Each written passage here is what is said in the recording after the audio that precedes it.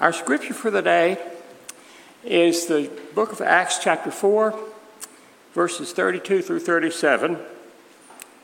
Now, the whole group of those who believed were of one heart and soul, and no one claimed private ownership of any possessions, but everything they owned was held in common. With great power, the apostles gave their testimony to the resurrection of the Lord Jesus, and great grace was upon them all. There was not a needy person among them, for as many as owned lands or houses sold them and brought the proceeds of what was sold. They laid it at the apostles' feet, and it was distributed to each as they had need. There was a Levite, a native of Cyprus, Joseph, to whom the apostles gave the name Barnabas, which means son of encouragement. He sold a field that belonged to him, then brought the money and laid it at the apostles' feet. The word of God for the people of God. Thanks be to God. You may be seated.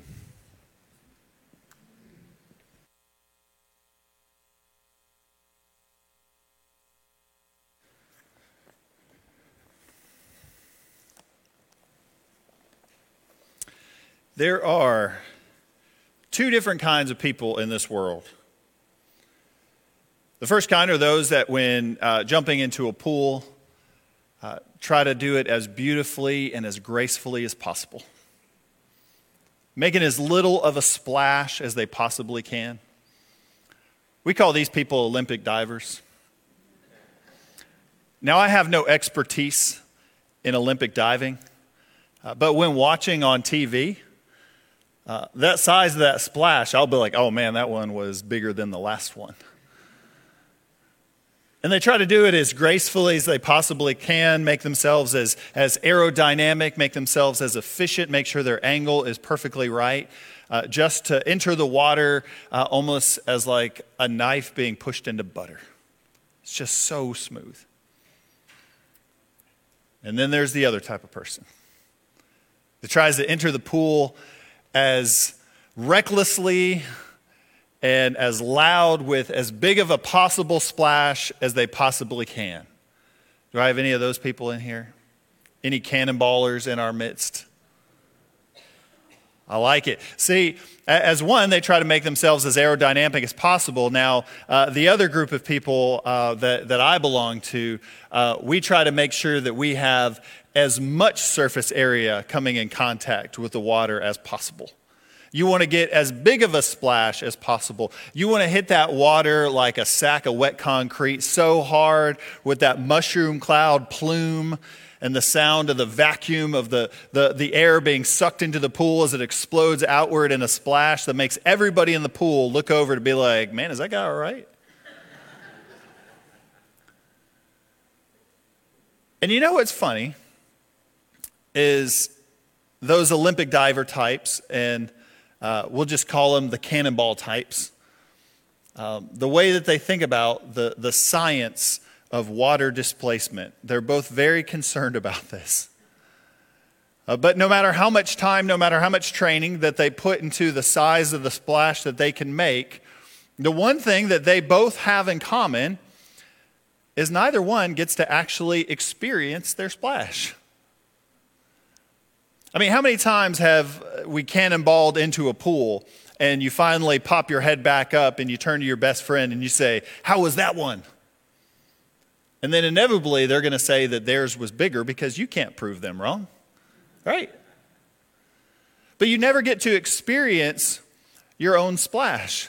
You never get to experience just how high it can go, just how powerful it can be. You can control all the things that you've been taught to control with launch angle and trajectory and the pose and the form that you hold kind of jumping in and entering into the pool, but you will never experience just how high or just how far that impact will go.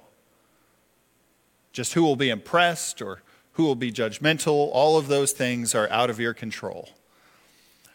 And it's interesting because our faith really kind of comes in a really unique way in these moments as well. As we've been talking about impact over the last week and through the rest of the weeks of this month, we really experience these moments where we kind of jump out on faith. Some of us really want to make big splashes. Others of us really kind of want to make behind the scenes kind of unnoticed splashes. We just kind of want to get into the pool as much as we can. But the thing is we will never truly know just how far some of those impacts will go. God does some incredible work in the moments that are outside of our control. The moments that give us the most anxiety, the moments where we're the least in control, God does God's best work. And so we find ourselves in our scripture in a very unique opportunity in the lives of the apostles. We find ourselves just on the heels of Pentecost. The disciples have been waiting for some time after Jesus ascended to heaven for the moment to where the Holy Spirit would come, not knowing exactly how big of a splash that Spirit would make, not knowing how big of an impact that Spirit would make not only in their lives, but in the city. They were waiting, and they gathered to pray. And that sound like a rushing wind just took control of them and took them out into the streets. And they began preaching, they began teaching, they began doing miracles in ways that they had never imagined before. But the impact of those miracles began spreading in a way that they never imagined before. The very same things that Jesus used to teach about, and the very same miracles that Jesus used to do, now the disciples were doing. And every time they did it, it said that thousands and thousands of people would be added to their numbers each and every day. The disciples kind of cannonballing into this pool of building the church are now all of a sudden having an impact larger than anything that they've witnessed before. And really struggling with what does that mean with the splashes that they're making? Because some of these splashes that they're making are not going over so well for the people that usually and typically are in charge of not rocking the boat. You see, the disciples in the chapter right before what we read, they've been gathering together to pray and to find opportunities to go and to share God's word, to share God's plan. And one day, Peter and John, they went to the temple during the hour of prayer, and there was a man that his friends kept coming and bringing and leaving at the gate called Beautiful. And they would leave him there, right there at the front of the gate, to beg for everybody that was coming to the temple, to beg for money or food or the basic needs that he had in life. And the afternoon that Peter and John walked up to that gate, it said that Peter just saw him and looked intently at him, just almost the sense that Peter knew that this guy had a role to play in something so much bigger than what he'd imagined. And he said that he went up to him, and with as much that he needed money, with as much as he might have needed some basic things in life, Peter offered him something beyond what he could ever imagine. He said, "No silver or gold can I give you, but what I can give you, I can give you in the name of Jesus Christ of Nazareth. Get up and walk." And so this man who, he was over 40 years old, not knowing if he's been crippled from birth or they've been bringing him there to that gate for decades, but everybody knew him. Everybody knew his condition, stood up there at the gate and began jumping up and down, began praising God, began walking with them. You almost have a sense that maybe began running alongside them or running circles around them. But the excitement that this man had all of a sudden began to draw a crowd around him. And this one that used to be dropped off on the gate was now able to come into the community and come into the temple in a way that he never had before. And thousands of people got to be impacted by this small moment of Peter noticing a man that for so many had just begun part of the terrain, part of the landmarks that you pass in order to go and pray. But Peter decided to do something about it. Now, the authorities at the time, they didn't like this at all. They get just as frustrated with the disciples as they did with Jesus when Jesus kind of started rocking the boat and changing things up and doing miracles when he wasn't supposed to and drawing attention from the crowds in ways that drew attention from everybody else that wanted power from the crowds. And so the authorities, they put Peter and John on trial and they dragged them in front of the court and they ultimately ruled that you can no longer preach and teach in Jesus' name. We don't want to hear about it anymore. You're making too big of an impact. You're making too big of a splash. You're rocking the boat too much, and you just need to stop. And Peter says, well, let's see how that works out for you. And in fact, in a really weird way, it's almost as if Peter says, I wonder just how much bigger we can get this splash to go. Because not only are we not going to quit, but we're going to keep doing it more. And we're going to keep doing it more. And they begin launching a ministry that begins meeting people's needs in ways that nobody had ever imagined before, that flipped over the tables of power, that flipped over the sense of identity and who we are, and welcoming people back into the community in ways that nobody had even experienced or dreamed was possible at that time. And it was making waves, but it was also transforming lives in awesome and incredible ways. Now, what's interesting about this is that Peter and John transformed this man's life without a single dollar bill, with prayer, with recognition, with showing up, with willing to walk alongside him to bring him back into community. Transform this man's life. Transform this man's life in such a way that it transformed that entire community. And so in some ways, we can say that maybe money isn't everything.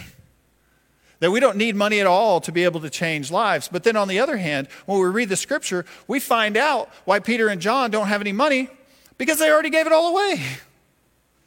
They had already put their money, they had already put their generosity, they had already put the community to work.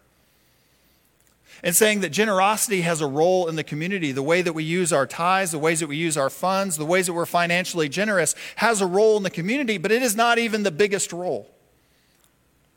It is a part of what we're called to do, because that allows us to have an outreach that ripples out from us in ways that we may never experience or never know just what life was changed by that dollar or that gift or that tithe, but it goes alongside the gifts and the outpourings of prayer, of healing, of seeing people eye to eye, seeing the worth and the value that they have, and no longer leaving people sort of sitting by the wayside waiting for help, but rather being the person that walks alongside them in grace and mercy, and showing what it looks like when we begin bringing all of who we are together to be able to meet the needs of the community. And so in our sort of modern economic minds, we read this scripture with a little bit of fear and trembling, as they say. But as faithful Christians, we recognize that what this scripture is asking us to do is to bring our whole selves, our finances, our prayers, our gifts, our presence, to be a community of loving neighbors that is marked so much differently in our priorities and our focus on the purpose that God is calling us to than focused on anything else in the world. That funds played in a tremendous part of transforming the community, but prayers, but showing up, but being there for each other as good neighbors had just as important role of transforming the lives of those that they moved into. The way that the community came around people in amazing and tremendous ways. That there wasn't a needy person among them. And I guarantee you that there wasn't a needy person among them, not because they had all the money that they needed, but because people were showing up in love. because people were sitting with those that needed companionship, because people were going over and helping those that were in need, that needed some extra assistance. They were showing up in ways that were needed and giving all that they were giving and not holding back any one of the areas of their lives from the purpose and the calling that God had poured out on their lives. When we talk about impact generosity, a lot of times that focuses mostly on the money. That focuses on budgets, that focuses on ministries, that focus on the ways that we tithe, that we give financially. But really, what we're talking about is the way that we show up for the purpose that God has called us to. The impacts that we have in jumping into that pool or that lake or that ocean that God is calling us to have an impact in. And we have no control over how high that wave can go or how high that splash can go or just how wide those ripples can spread. Because we see what happens to it when God gets a hold of it. We see what happens to it when we respond faithfully together. Because we need each one of those people that jump into pools. We need the people that work behind the scenes, that don't really want recognition or to be noticed, that just kind of like to slip in and do that background work that they're not going to get credit for, but that's fine because they don't want to get called out anyway. And we need those people that, man, they just jump in big. And they make big splashes, and they get up on stages and hold microphones and volunteer in really large and difficult ways. But we recognize that the splash that we can make, that if it was just people jumping in or if it was just people trying to slide in and make no splash at all, the impact that we have is when we all jump in together. When we all give of everything that we have, our prayers, our presence, our gifts, our service, and our witness.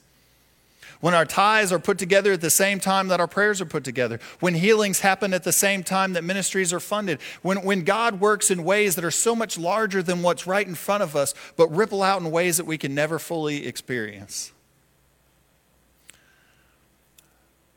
So we sent out 2 things this last week. And some of y'all may have gotten it this weekend. Some of y'all may have gotten it in the mail here in the next couple days. But there's some statements that have gone along with people that have made financial gifts through this last year, just to let you know where that giving is.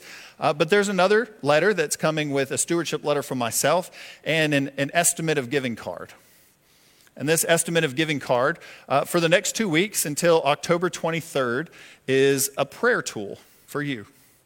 It's a prayer tool for you or your family to begin to pray over about how financially you can impact the ministries of this church to impact the community, to help us move forward in that vision and that mission that God has given us for. And I worked hard on this card.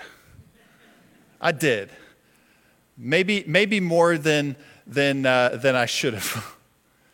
But this card has its faults. This card falls short in some pretty profound ways because it cannot fully capture the true generosity that you give.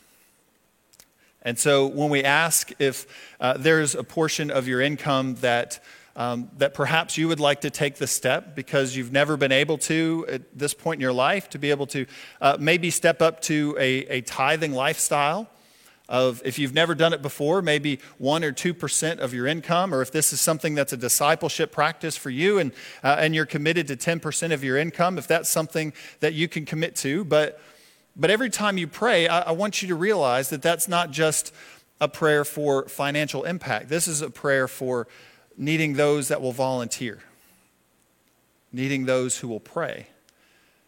Needing those that find unique ways out into the community like Peter and John, who are going back the regular days of their lives, and they saw one person that everybody else had been walking by and just been sustaining with maybe just the bare minimum of what they need, and they took a moment to have a conversation, and that conversation, empowered and inspired by the Holy Spirit, transformed that man's life. I can't capture that impact on the card.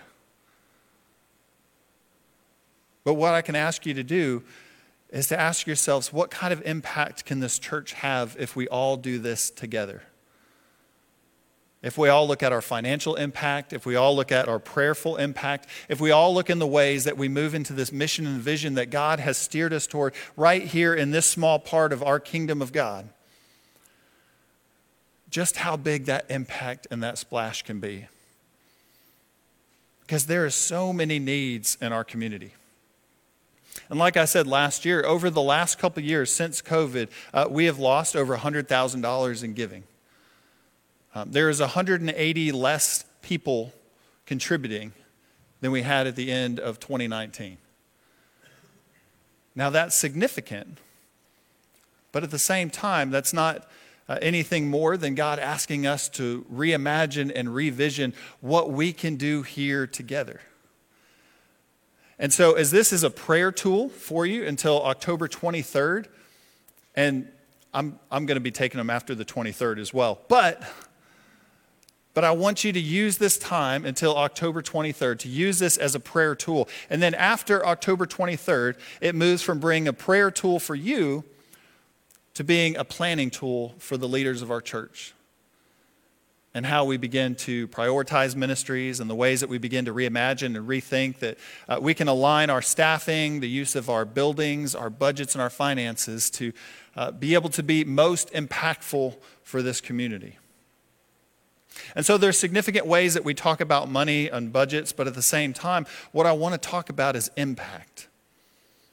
That each and every one of us have something so much more to give than what we have. Because when we all come together and we begin pouring in out of the generosity that God has given us with our gifts and our talents and our prayers and our presence and our witness and our testimony, those things that marked that early church, those things have an impact larger than you can ever imagine. So just 5 years ago, our Step Up ministry, which is our ministry from 4th, 5th, and 6th graders here at the church, 5 years ago was really struggling. We had a period where there just really wasn't that many kids in kind of that age group in the life of the church. Our children's ministry had just gone through some really difficult transitions. We had some different areas of kind of moving different budgets around and rethinking, and Step Up was just kind of an area that we really grieved because it just seemed like we couldn't really get any traction. And so to add on to that, the complication of a pandemic that started at the beginning of 2020, and the ways that relationships were stretched and ministries and budgets were stretched, and we began to see that particular ministry just really was having a difficult time. But we've been praying over it. And for the last 2 or 3 stewardship seasons, we've been praying over the children's ministry and that particular area and what we can do. And so we've began to see that as we've continued to invest in our children's ministry program, we've continued to pray over it, we've continued to talk to leaders and parents in unique ways of how we can continue to pour God's love into that particular age group that is difficult because they find themselves sort of in that in-between of life. They're not quite in the children's ministry, and they don't want to be with the babies anymore, but we certainly don't want to put them with the older youth and the teenagers just yet, because there's so much differences, and this in-between group has had such a rough time. And yet, just this last year, we've began to see that ministry transform in an incredible way. Years of prayer, years of funding, years of volunteering, of people leaning in some really unique ways. 3 different parents that have had visions of how they can help through that age group in Sunday school, to on Sunday nights, to have different mission trips. They've begun to have movie nights. One of the teachers suggested that they take them on a paintball trip, and then suggested that I go so they can all shoot me. So there's still some more prayer to be had. But that group, as they move into youth ministry in 2 years, will double the size of our youth group right now in profound and impactful ways. They will transform the future generation of ministry here at this church, simply because of the way that you have planted seeds over the last several years and poured into them in amazing and unique ways. We begin seeing these small little moments that somebody says, hey, I've just got an idea, or I see a need and I'm just going to put it out there, not realizing the impact that it can have, begin to sprout. Maybe not even just right then at the moment, but over years, we begin to see lives being transformed in waves and ripples and splashes that we never could have possibly imagined. For years, we've been struggling to have a youth worship band, to what we can do to provide some worship experiences for youth on Sunday nights or on Wednesday nights. And would you believe it? It's some of the youth that have stepped up and said, we want to do this. We want to take charge of this. And so they've started singing their own praise. They've started bringing together other youth that play instruments. And they've been having their own worship experiences as a youth group together. Ways that there's not really ways that I can fund that ministry or ways that I can lean into it in the current climates that we are. And yet we've been seeing the ways that God takes prayers, presence, gifts, service, and witness and multiplies them and ripples them out in ways that we never could have fully imagined.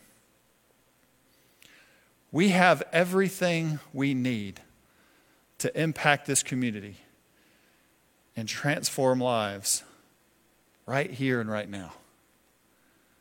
And how we jump into that pool together determines just how large that ripple and that splash will go that can help transform this world. Amen and amen. Will you pray with me this morning? Almighty and gracious God, we give you thanks. Lord, we give you thanks for your Holy Spirit. We give you thanks for your grace and your mercy because, Lord, you have called our whole self to this work of serving you. Lord, everything from our pocketbooks to our prayer rooms, Lord, to the ways that we notice others and walk alongside others in life, help us to do so following after you. Because even a little can become a lot when it's in your hands. And we pray all these things in Jesus' name. Amen and amen.